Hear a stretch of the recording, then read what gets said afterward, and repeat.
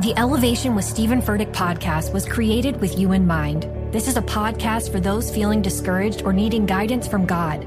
Together in this podcast, we'll dive deep into scripture, uncover the powerful truths that will help you rise above your limitations and embrace your full potential. We're here to equip you with the tools you need to conquer life's challenges. Listen to Elevation with Stephen Furtick every Sunday and Friday on the iHeartRadio app, Apple Podcasts, or wherever you get your podcasts. I'm Diosa. And I'm Mala. We're the creators of Locatora Radio, a radiophonic novela, which is a fancy way of saying a podcast. Welcome to Locatora Radio Season 9, Love at First Listen. This season, we're falling in love with podcasting all over again. With new segments, correspondence, and a new sound. Listen to Locatora Radio as part of the My Cultura Podcast Network. Available on the iHeartRadio app, Apple Podcasts, or wherever you get your podcasts. Get emotional with me, Radhi Devlukia, in my new podcast, A Really Good Cry. We're going to be talking with some of my best friends. I didn't know we were going to go there on this.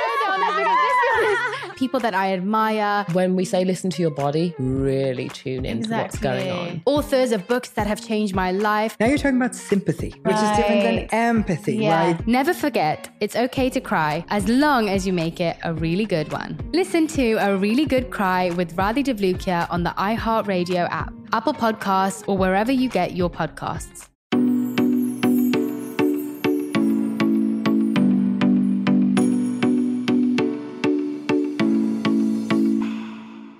Hi guys, and welcome to a new episode of You Need Therapy podcast. My name is Kat, and I am the host. Quick reminder up top to all the listeners, the new ones and the old ones, that this podcast is for more entertainment and educational purposes and does not serve as a replacement for therapy or a substitute for actual mental health services. Now, I have some exciting information, news, things happening. And for all of you that listen to Four Things with Amy Brown, you already know this, most likely, if you stay up to date on your episodes and you follow Amy on Instagram. But I co-host Amy's podcast, Four Things with Amy Brown, with her on Tuesdays, and she is putting on a live podcast event on November 5th that I am lucky enough to be a part of, which actually, that's part of the really exciting news. You can buy tickets. I'll tell you where you can get those, and I'll put a link in the show notes. But the second part of the good news is this event kind of kicked my butt into gear and helped motivate me to finally get those sweatshirts out that I have. Well, I promised them to you guys a very long time ago, and then I just kind of let it fade because it overwhelmed me. But I got back on track, and I have an order coming in, and I will have them at the live show for sure. And I'm just kind of like testing out this first design. I really love it. I'm actually obsessed with it.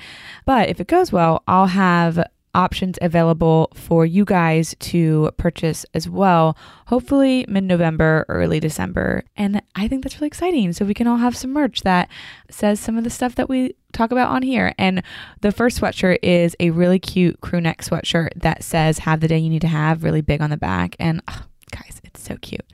So be on the lookout for that. And I am trying my hardest to stay organized and on top of that. So if you guys do want to get those, I can have those in time for maybe Christmas presents. You know, I think that is a great Christmas present. Anyway, the tickets for this show are also on sale now. The show is in Wichita, Kansas. So if you're not in Kansas and you've always thought, hey, I really want to go to Kansas, but I've never really had a reason to go, now you have a reason to go. So I'm going to post a link so you can just click on that to go buy your tickets, and then I'll keep you up to date on the merch as it develops. Also, this is just me talking about my life, but I don't know if it is just me. I'm hoping it's not. I'm feeling like so exhausted right now. I feel like summer is supposed to be the really busy time where you like have something every weekend and you're always going and you're always doing, you're traveling. And then fall is supposed to be more relaxed. And I'm like the least relaxed I've ever been this year.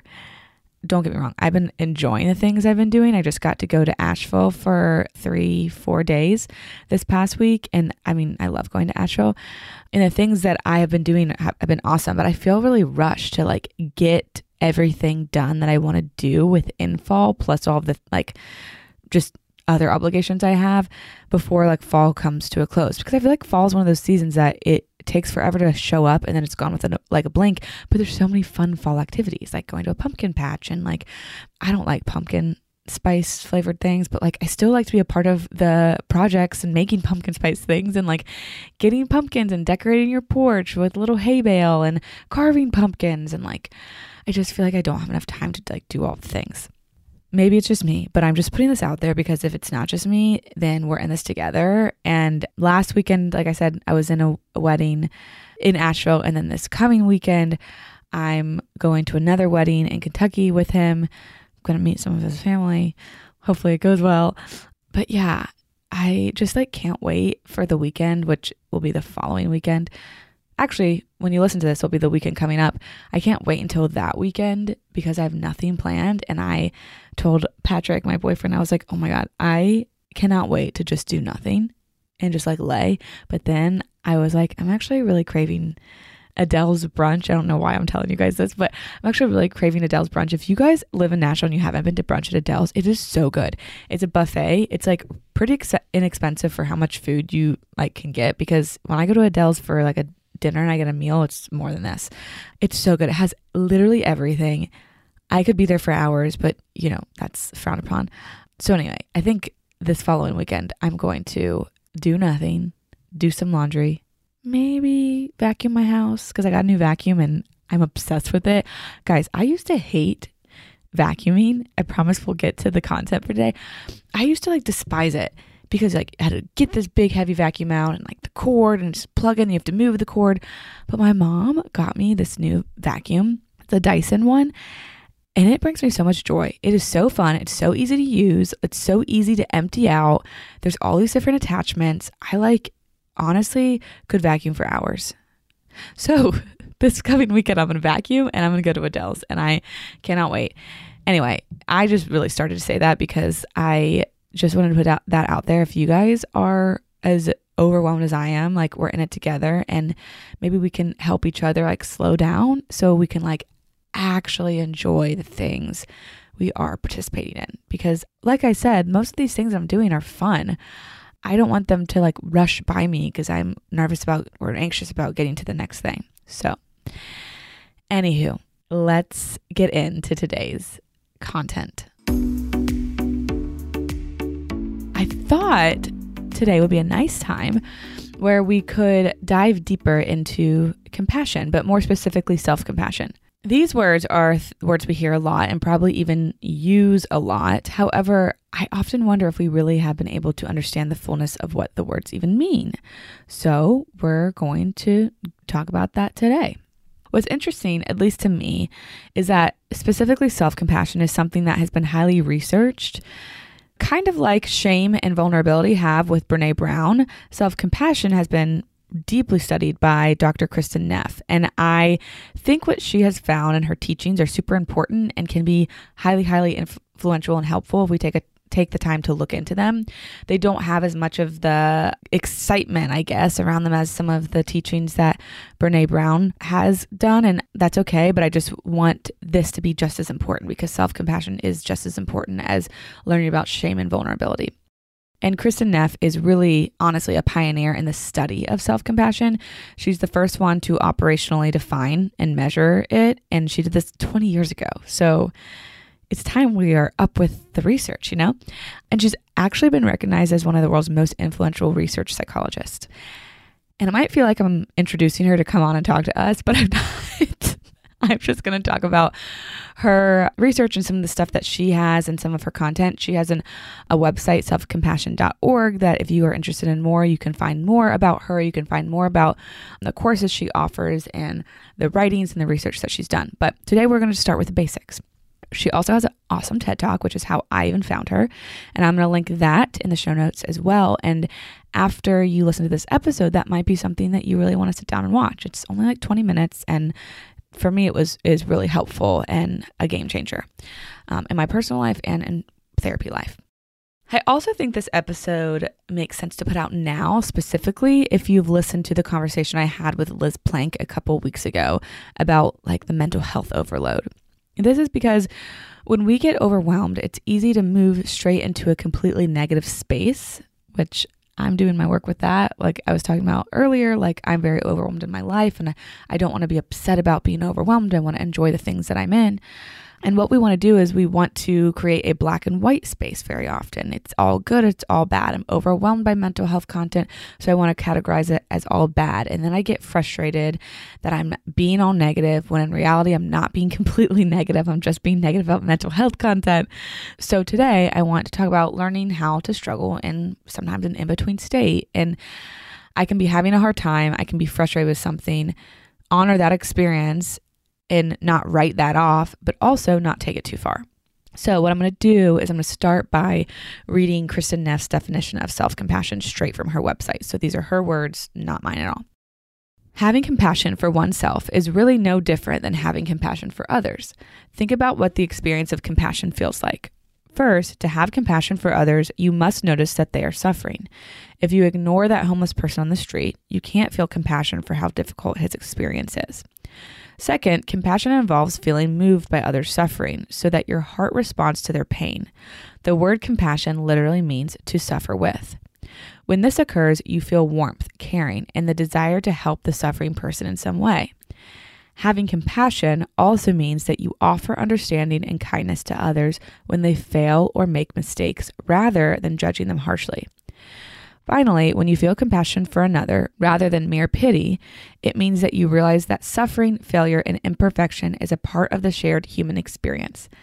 There but for fortune go I. Self-compassion involves acting the same way towards yourself when you're having a difficult time, fail, or notice something you don't like about yourself. Instead of just ignoring your pain with a stiff upper lip mentality, you stop to tell yourself, this is really difficult right now. How can I comfort and care for myself in this moment? Instead of mercilessly judging and criticizing yourself for various inadequacies or shortcomings, self-compassion means you are kind and understanding when confronted with personal failings. Okay, so I love the part that says we cannot ignore our pain and feel compassion for it at the same time. Therefore, to treat ourselves like we would a good friend, we must acknowledge that we are hurting, which there lies a key to a lot of our healing.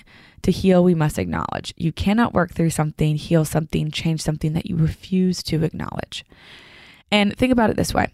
If you were to ignore pain of a friend, hoping that it would just like go away, you wouldn't be being a very good friend. And most people aren't going to do that to others, but we so easily do it to ourselves. You don't generally look at your friends and say, oh, you messed up once, what a loser. You would say, hey man, or woman, or whoever, you messed up once. I know that's really tough and it doesn't change who you are. Also, oh my gosh, side note, I saw an Instagram post from Erin Lane, who was on the podcast a couple months ago to talk about her book, Someone Other Than a Mother. And the post was a picture of a little note that she was writing to one of her daughters. And it read, win or lose, we love watching you try. Trying is cool. And in the caption she wrote, when you write a note to your child and realize it's also a note to you. And this is the kind of note that I want to like write to all my friends and family. I've honestly never been a big sports girl. Growing up, I liked playing sports, but I've never really enjoyed watching sports, except if I knew somebody that was playing. If someone important to me was playing, then I would be literally like all over watching whatever game it was. And it wasn't just because I wanted to like go watch them win or go watch them be perfect. It was because I wanted to see them. I wanted to support them. I wanted to cheer them on. I wanted to be there for them. And I've been to countless games where the people that I went to go watch lost, and countless games where the people that I went to go watch maybe had a bad game. And personally, this is how I was. I don't know if this is universal, but I didn't leave that event thinking, oh God, how embarrassing it is to be them. Like, what a waste of my time. What a loser. I was like, oh, it sucks. I know they're disappointed. Like, nobody wants to perform poorly and nobody wants to lose, but having off days is a part of life and it's a part of being human. And I remember one time, I don't know what game this was, but my older brother, both of my brothers were kickers for football, but my older brother specifically, I remember there was some game that he played and he didn't do well. And to be honest, I don't even remember like what happened or what it was that he didn't do, like what point he missed, or maybe he had a bad punt. I don't know. But I do remember him like locking himself in his room for like days, and he didn't want to talk to anybody. And I didn't get it because I was like, okay, you had a bad game. That is awful. Like, I do have empathy for that because, I mean, I know what it feels like to have bad game. But personally, I still want to be around you. But I think for him, a bad game meant more than a bad game. There was no room for self-compassion there. There was no way to embrace being human as part of his identity as an athlete. And living that way forever can be debilitating and also like exhausting. And I think about sports psychology. I'm not a sports psychologist, obviously. But when you have that much pressure on you to always be perfect, you're bound to mess up. And then you're less likely to feel confident going out there and trying again. However, I really think self-compassion can help you embrace the feeling that, hey, I'm going to mess up, and that doesn't mean that I can't do well again. I also think this is something to highlight, especially with this example, that self-compassion is not like self-pity. And Kristen says that in the definition. When you feel compassion for another person rather than pity, it means you realize that suffering, failure, and imperfection is part of the shared human experience. It's not about feeling bad for yourself. It's about acknowledging pain and hardship while knowing it isn't the wholeness of you. And I think that is very, very important to remember, because I think people don't want to I don't want to be too soft on myself, and I don't want to give myself too much leeway because then I won't whatever. And it's like, no, I don't want to just wallow. And self-compassion isn't any of those things at all.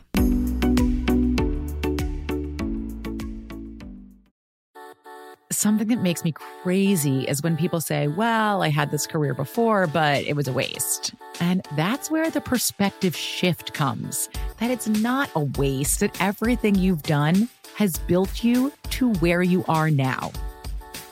This is She Pivots, the podcast where we explore the inspiring pivots women have made and dig deeper into the personal reasons behind them.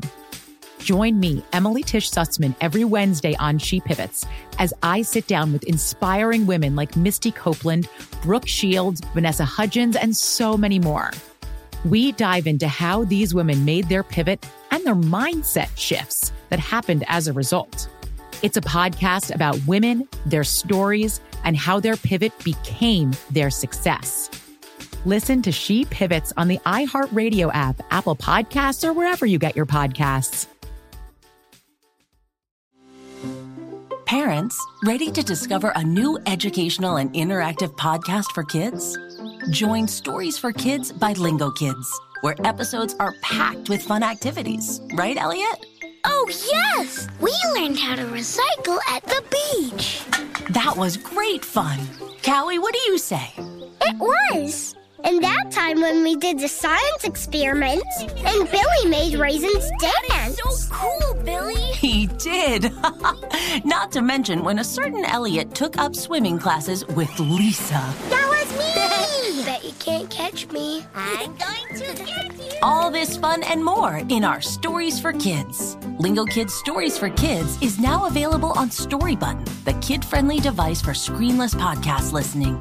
Listen to Stories for Kids on the iHeartRadio app, Apple Podcasts, or wherever you get your podcasts. The Therapy for Black Girls podcast is an NAACP and Webby Award-winning podcast dedicated to all things mental health, personal development, and all of the small decisions we can make to become the best possible versions of ourselves. Here, we have the conversations that help Black women decipher how their past inform who they are today and use that information to decide who they want to be moving forward. We chat about things like how to establish routines that center self-care, what burnout looks and feels like, and defining what aspects of our lives are making us happy and what parts are holding us back. I'm your host, Dr. Joy Harden Bradford, a licensed psychologist in Atlanta, Georgia. And I can't wait for you to join the conversation every Wednesday. Listen to the Therapy for Black Girls podcast on the iHeartRadio app, Apple Podcasts, or wherever you get your podcasts.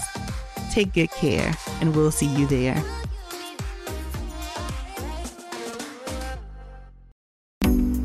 Dr. Neff also breaks down self-compassion to 3 elements, which I want to share with you in order to get a real feel for what self-compassion entails. And hopefully that will help you actually bring this into a more regular practice within your life. So the first one is self-kindness versus self-judgment. And I'm reading this also from her work. So this right here these are not my words. This is what she says. Self-compassion entails being warm and understanding towards ourselves when we suffer, fail, or feel inadequate, rather than ignoring our pain or flagellating ourselves with self-criticism. Self-compassionate people recognize that being imperfect, failing, and experiencing life's difficulties is inevitable. So they tend to be gentle with themselves when they're confronted with painful experiences rather than getting angry when life falls short of set ideals.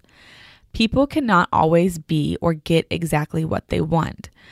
When this reality is denied or fought against, suffering increases in the form of stress, frustration, and self-criticism. When this reality is accepted with sympathy and kindness, greater emotional equality is experienced. And oh my God, I love the last part, so I'm going to read part of it again. I really want you guys to hear, people cannot always be or get exactly what they want. When this reality is denied or fought against, suffering increases in the form of stress, frustration, and self-criticism. Okay, accepting the reality of life. It's hard. When we accept the reality of life, we don't have to ask questions like, what's wrong with me? Because the reality is the thing that is in quotes wrong, that might not actually be wrong with you, is the same thing that's in quotes wrong with everybody. We just are human, so therefore we have imperfection and we have shortcomings. And I see this a lot with dating. You go on a date, you think it's amazing, you can't wait to see the other person again or hear from them. Or even if like you don't think it's amazing, if you're just like whatever and you just want to see, you're like, I'll give them another chance, this can happen. But then if you do hear from them, it's not exactly what you expect, but the text you receive is, I think we would be better as friends. And then the cycle begins in your head. Or maybe it is you don't even get any text, and then the cycle also begins in your head. So when you accept the reality that the human experience is to not get everything you want, you don't have to go down the rabbit hole of all the things you did wrong during the date. When you fail to accept this, then you keep searching for answers that will help you understand the reason that this didn't work out. And it's exhausting because it's pain. It's painful to like not get what you want. It's painful to feel rejected. That's all pain. But what this does, rejecting reality, turns pain into suffering. And it's honestly really unnecessary. By not inviting self-compassion into our lives, we all put ourselves through unnecessary extra pain and suffering, period. Okay, so let's move on to number 2. This is the second element of self-compassion, and it is common humanity versus isolation. So I'm going to read a little bit of what Kristen says about this on our website. Frustration at not having things exactly as we want is often accompanied by an irrational but pervasive sense of isolation, as if I were the only person suffering or making mistakes. All humans suffer. However, the very definition of being human means that one is mortal, vulnerable, and imperfect. Therefore, self-compassion involves recognizing that suffering and personal inadequacy are part of the shared human experience, something that we all go through rather than being something that happens to me alone.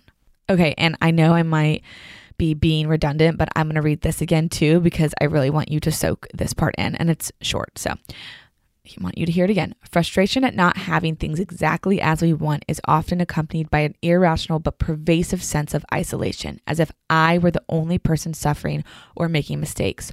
All humans suffer. The very definition of being human means that one is mortal, vulnerable, and imperfect. Therefore, self-compassion involves recognizing that suffering and personal inadequacy is part of the shared human experience, something that we all go through, rather than being something that happens to me alone. The isolation, this is me talking, Kat, not Kristen's words. The isolation in this is talking about how we often think we are like special in our pain. It's just us. Something is wrong with us because we fail. It's very much like I get the vibes from the same idea of terminal uniqueness that's often talked about in AA communities. And if you're not familiar with the term terminally unique, it's this false belief that your experiences with substance abuse are unlike any others. And often those struggling with addiction and people coming to terms with their addiction will tend to want to think that they are somehow different or unique from other addicts. And instead of recognizing like the similarities in their behaviors and identifying that they have a problem just like the other people that they're around in those spaces, these people will focus on the differences and then exaggerate them in their heads. And it's not helpful. It actually really can push them away from getting help and really can push them away from actually just like recognizing what it is that they need to work on. So when we invite self-compassion in, we actually recognize that we're not alone in the fact that we are not perfect. And my imperfection isn't worse than yours. It isn't better than yours. Without self-compassion, we can often play this like covert narcissism game where I'm like the best worst, right? So the worst ever. So I'm the best at being bad. Like I'm the best at failing. I'm like, my personal failings are better in the sense that they're worse than other people's. And I hope this makes sense because I know I'm using a lot of like confusing, they're not confusing words, but when they put together, they're contradictory, but you know what I'm trying to say. Anyway, when we do this, it's almost like we're like, nobody can relate to how horrible I am. It's just me and I'm this special bad one. And with a terminally unique kind of people, it's that same way, but it makes them like, oh no, your stuff is over there and my stuff's over here. We're not the same at all. When really like we heal through community, we heal through people, we heal through realizing that we're not alone in our pain and in our flaws. Imperfection is not a unique flaw in any of us. Disappointment is not a unique feeling in any of us. It's part of the human experience. And when we can bring that in, we can offer more care and kindness to ourselves. And that is, again, why this is what we're talking about. This is one of the key elements of self-compassion.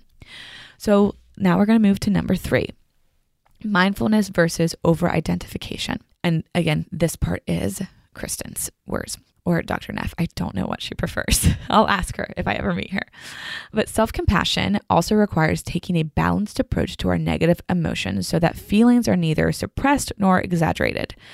This equilibrated stance stems from the process of relating personal experiences to those who are also suffering, thus putting our own situation into a larger perspective. It also stems from the willingness to observe our negative thoughts and emotions with openness and clarity so that they are held in mindful awareness. Mindfulness is a non-judgmental receptive mind state in which one observes thoughts and feelings as they are without trying to suppress or deny them. We cannot ignore our pain and feel compassion for it at the same time. At the same time, mindfulness requires that we not over-identify with thoughts and feelings so that we are caught up and swept away by negative reactivity. So also, I said this earlier as well, but what I often see in all areas in the therapy room, when it comes to anything, is this continued desire to make everything in the world black and white. A constant, almost inherent feeling that there's this need to divide things so perfectly on two sides. We're all in, we're all out, we're all wrong, we're all right. It's go big or go home on all fronts. But allowing things to be gray, allowing things to be both, it's an actual game changer. We can feel our pain without becoming our pain. We can feel icky. We can feel those icky emotions while acknowledging that life isn't always horrible. So mindfulness, awareness allows us to notice these things, but they don't become all encompassing. They're a part of us. And I sometimes, this is me, my personal feelings. I get this nervousness when we talk about sometimes the gray area and noticing that things aren't all encompassing. I'm not over identifying with all the negative in my life, just like I'm not over identifying with all the positive in my life. But when we talk about not over identifying with all the icky stuff in our lives, I get this fear that I'm going to get come at with people who are saying, you're spreading toxic positivity. And that's not this at all. And I want you guys to really hear that. It's okay to see silver linings sometimes. There's a way to do it. Toxic positivity uses a but. So with that, it's oh, that happened, but just look at the bright side. When what we're talking about is using an and. We're multidimensional. We're saying, notice what you're feeling. Notice the parts that are hard. And also notice that that's not the wholeness of you. So there's an and. It's not but notice. It's and notice also. And my hope in sharing all of this today is that it can help you identify ways in which you can be better at being kinder to yourself, right? You're allowed to treat yourself like a good friend. And I really like how Kristen, or Dr. Neff, uses that language throughout her teachings. Self-compassion is talking to yourself like you would talk to a good friend. The longest relationship with anyone that you'll ever have is the one you have with yourself. So it only makes sense that you work on that relationship. It makes sense that you nurture that relationship that you would with any other relationship that you would want to thrive. So thank you guys for listening this week. As always, if you have any questions, you can send them to Catherine@unitherapypodcast.com. You can follow me on Instagram @cat.tafada and @unitherapypodcast. Like I said, I will post Kristen's TED Talk in the notes. I will post her website so you can go research more. And I will post a link that you guys can use to go get your tickets for the live Four Things with Amy Brown show in Kansas. That is November 5th, remember. So I hope you guys have the day you need to have, and I will be back with you on Wednesday for Couch Talks.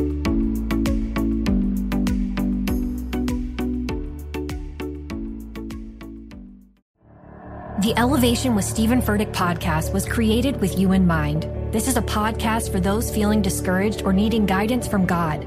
Together in this podcast, we'll dive deep into scripture, uncover the powerful truths that will help you rise above your limitations and embrace your full potential. We're here to equip you with the tools you need to conquer life's challenges. Listen to Elevation with Stephen Furtick every Sunday and Friday on the iHeartRadio app, Apple Podcasts, or wherever you get your podcasts. I'm Diosa. And I'm Mala. We are the creators of Locatora Radio, a radiophonic novela, which is a fancy way of saying a podcast. Welcome to Locatora Radio, Season 9. Love at First Listen. We're older, we're wiser, and we're podcasting through a new decade of our lives. This season, we're falling in love with podcasting all over again. And getting to the heart of our stories. We're going places we've never gone before, and we're bringing you along with us. With new segments, correspondence, and a brand new sound. Season 9 is kicking off with an intimate interview with Grammy Award-winning singer-songwriter Natalia Lafourcade. What's giving you hope right now? Well, when I see what music does to people, it gives me a lot of hope. If you liked Locatora before, you're going to love Season 9. Subscribe to our show and you'll see why Locatora is your prima's favorite podcast. Listen to Locatora Radio as part of the My Cultura Podcast Network, available on the iHeartRadio app, Apple Podcasts, or wherever you get your podcasts. Get emotional with me, Radhi Devlukia, in my new podcast, A Really Good Cry. We're going to be talking with some of my best friends. I didn't know we were going to go there on this. People that I admire. When we say listen to your body, really tune into what's going on. Authors of books that have changed my life. Now you're talking about sympathy, which is different than empathy, right? Never forget, it's okay to cry as long as you make it a really good one. Listen to A Really Good Cry with Radhi Devlukia on the iHeartRadio app, Apple Podcasts, or wherever you get your podcasts.